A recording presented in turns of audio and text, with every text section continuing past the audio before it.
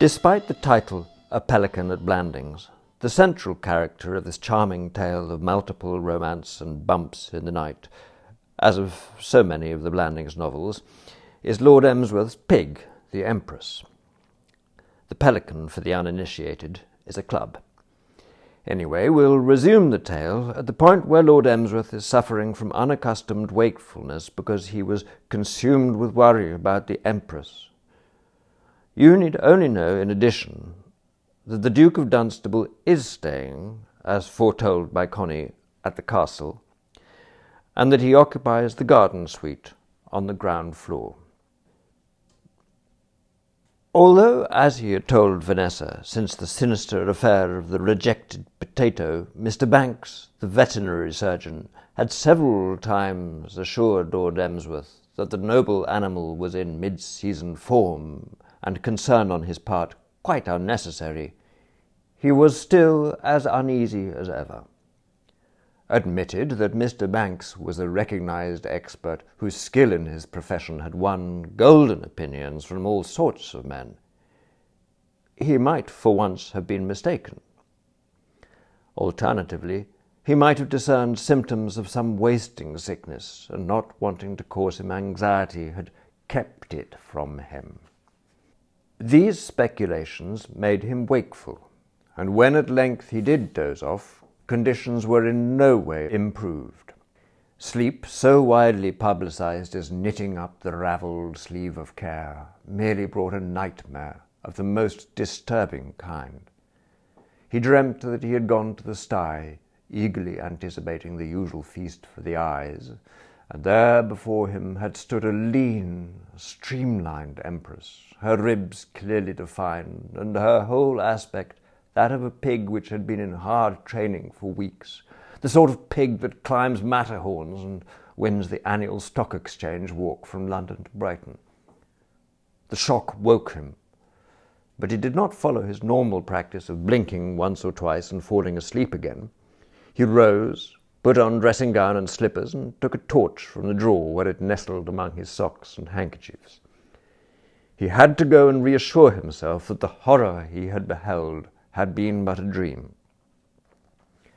In a less preoccupied mood, he might, on arriving at the front door, have been surprised to find it unbolted, but in his anxious state the phenomenon made no impression on him, and he went on his way unheeding. It was more as a sort of concession to the lateness of the hour than because he needed its light to guide him that he switched on the torch. When he did so, he instantly became the centre of attraction to a rowdy mob of those gnats, moths, and beetles which collect in gangs and stay up late in the rural districts. They appeared to have been waiting for a congenial comrade to come along and give a fillip to their nocturnal revels, and nothing could have been more hearty than the welcome they gave him. He was swallowing his sixth gnat as he reached the sty, and paused, filling his lungs with its familiar scent. The night was very still. From somewhere in the distance came faintly the sound of a belated car as it rounded a corner on the Shrewsbury Road, while nearer at hand you could hear a sotto voce something which might have been the hoot of the white or possibly the brown owl. But from the sty not so much as a grunt, and for a moment this deepened his uneasiness. Then reason told him that at such hour grunts were hardly to be expected. To Galahad, whose formative years had been passed at the Pelican Club, this might be early evening, but it was far too late for a well-adjusted pig like the Empress to be up and about and grunting. She would, of course, be getting her 8 hours in her covered shed. An imperious urge swept over him to take one look at her, and he made no attempt to resist it. To mount the rail was with him, as the phrase goes, the work of an instant. To slip, overbalance, catch his foot on the rail and fall face downward in the mud, the work of another instant. Feeling damp, but not discouraged, he rose and came without further misadventure to Journey's End, where a fascinating sight rewarded his perseverance. Stretched on her bed of straw and breathing gently through the nose, the Empress was enjoying her usual health-giving slumber, and a glance was enough to tell him how wide of the mark his dream had been. For 3 years in succession she had been awarded a silver medal in the Fat Pigs class at the annual Shropshire Agricultural Show, and it was plain that had she been entered for the contest again at this moment, the cry, "The winner and still champion," would have been on every judge's lips. Julius Caesar, who liked to have men, and presumably pigs, about him that were fat, would have welcomed her without hesitation to his personal entourage.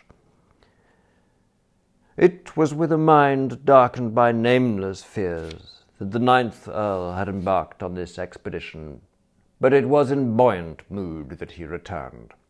That glimpse of the Empress, brief though it had been, had had the most invigorating effect on his morale.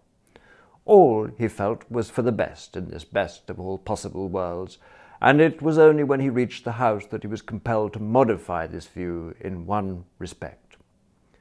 All would have been for the best in this best of all possible worlds if somebody in his absence had not bolted the front door.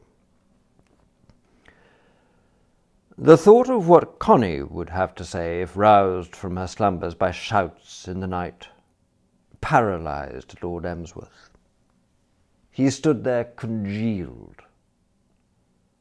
The impression prevailing among the gnats, moths, and beetles which had accompanied him on the home stretch was that he had been turned into a pillar of salt, and it came as a great surprise to them when, at the end of perhaps 5 minutes, he moved and stirred and seemed to feel the rush of life along his keel. It had suddenly occurred to him that on a warm night like this the Duke was sure to have left the French window of the garden suite open. And while Lord Emsworth would have been the last person to claim to be an acrobat and the first person to confess his inability to do anything so agile as climbing water pipes to second-story bedrooms, he did consider himself capable of walking through an open French window. With the feeling that the happy ending was only moments away, he rounded the house, and there, just as he had anticipated, was the garden suite with its window as hospitably open as any window could be. It drew him like a magnet. It had also, though of this he was not aware, exercised a similar attraction for one of the cats, which lived in the stables by day and wandered hither and thither at night. Inquisitive, as is the way with cats, it had been intrigued by the open window and wanted to ascertain what lay beyond it. At the moment when Lord Emsworth tiptoed across the threshold, it was investigating one of the Duke's shoes, which had been left on the floor, and not finding much in it to arrest the attention of a pleasure-seeker. Lord Emsworth's legs, arriving suddenly beside it, seemed to offer much more in the way of entertainment, lending, as it were, the human touch. They had a peculiar scent, but thought the cat rather attractive, and being of an affectionate nature, it always liked to have a man to rub itself against. Abandoning the shoe, it applied its head to Lord Emsworth's dressing gown with a quick thrusting movement, and Lord Emsworth, filled with much the same emotions as had gripped him in his boyhood when a playful schoolmate, creeping up behind him in the street, had tooted a motor horn in his immediate rear, executed one of those sideways leaps which Nijinsky used to be so good at in his prime. It was followed by the sort of crash an active bull might have produced if let loose in a china shop. It will be remembered that Lady Constance, having learned from the Duke that he proposed to occupy the garden suite, had hastened thither to make sure that everything in it would be just as he liked it. Among the things that she had thought he would like was a pie-crust table containing on its surface a clock, a bowl of roses, another bowl holding potpourri, a calendar, an ashtray, and a photograph of James Schoonmaker and herself in their wedding finery. It was with this that Lord Emsworth had collided as he made his entrechat, causing the welkin to ring as described. It had scarcely ceased to ring when lights flashed on, revealing the Duke in lemon-coloured pyjamas with a purple stripe. The Duke of Dunstable, though pop-eyed and far too heavily moustached for most tastes, was no poltroon.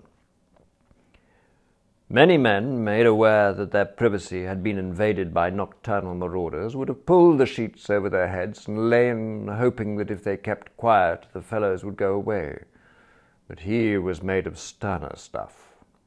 He prided himself on being a man who stood no nonsense from anyone, and he was certainly not proposing to stand it from a lot of blasted burglars who got up informal games of football outside his bedroom door. Arming himself, for want of a better weapon, with a bottle which had contained mineral water, he burst upon the scene with the animation of an Assyrian coming down like a wolf on the fold. And there was Lord Emsworth. His militant spirit was offended by the anticlimax.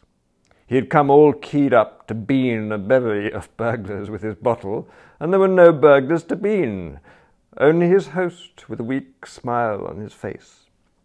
He was particularly irked by Lord Emsworth's weak smile, taken in conjunction with the fact that the latter had wandered into his room at 1 a.m, apparent with the object of dancing pas seul in the dark.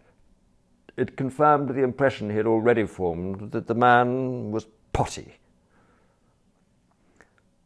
Lord Emsworth, though he would have been glad to let the whole thing drop, could not but feel that a word of explanation was called for, and that it was for him to open the conversation.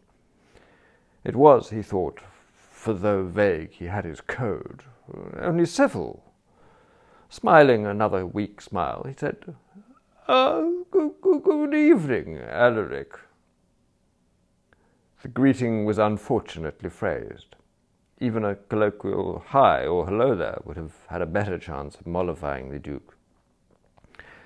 It was in no kindly spirit that he replied, "Good evening? What do you mean, good evening? It's the middle of the blasted night. What the devil are you doing here?" Something had told Lord Emsworth that this interview might prove to be a difficult one, and it was plain to him that that something had known what it was talking about. "I was just passing through to my room. I'm afraid I disturbed you, Alaric." "Of course you disturbed me." "I'm sorry. I upset a table. It was quite inadvertent. I was startled by the cat." "What cat? I see no cat." Lord Emsworth peered about him with the vague stare which had so often exasperated his sisters Constance, Dora, Charlotte, Hermione, and Julia. It took him rather longer than the Duke could have wished to discern the catlessness of the room. "It must have gone." "If it was ever there."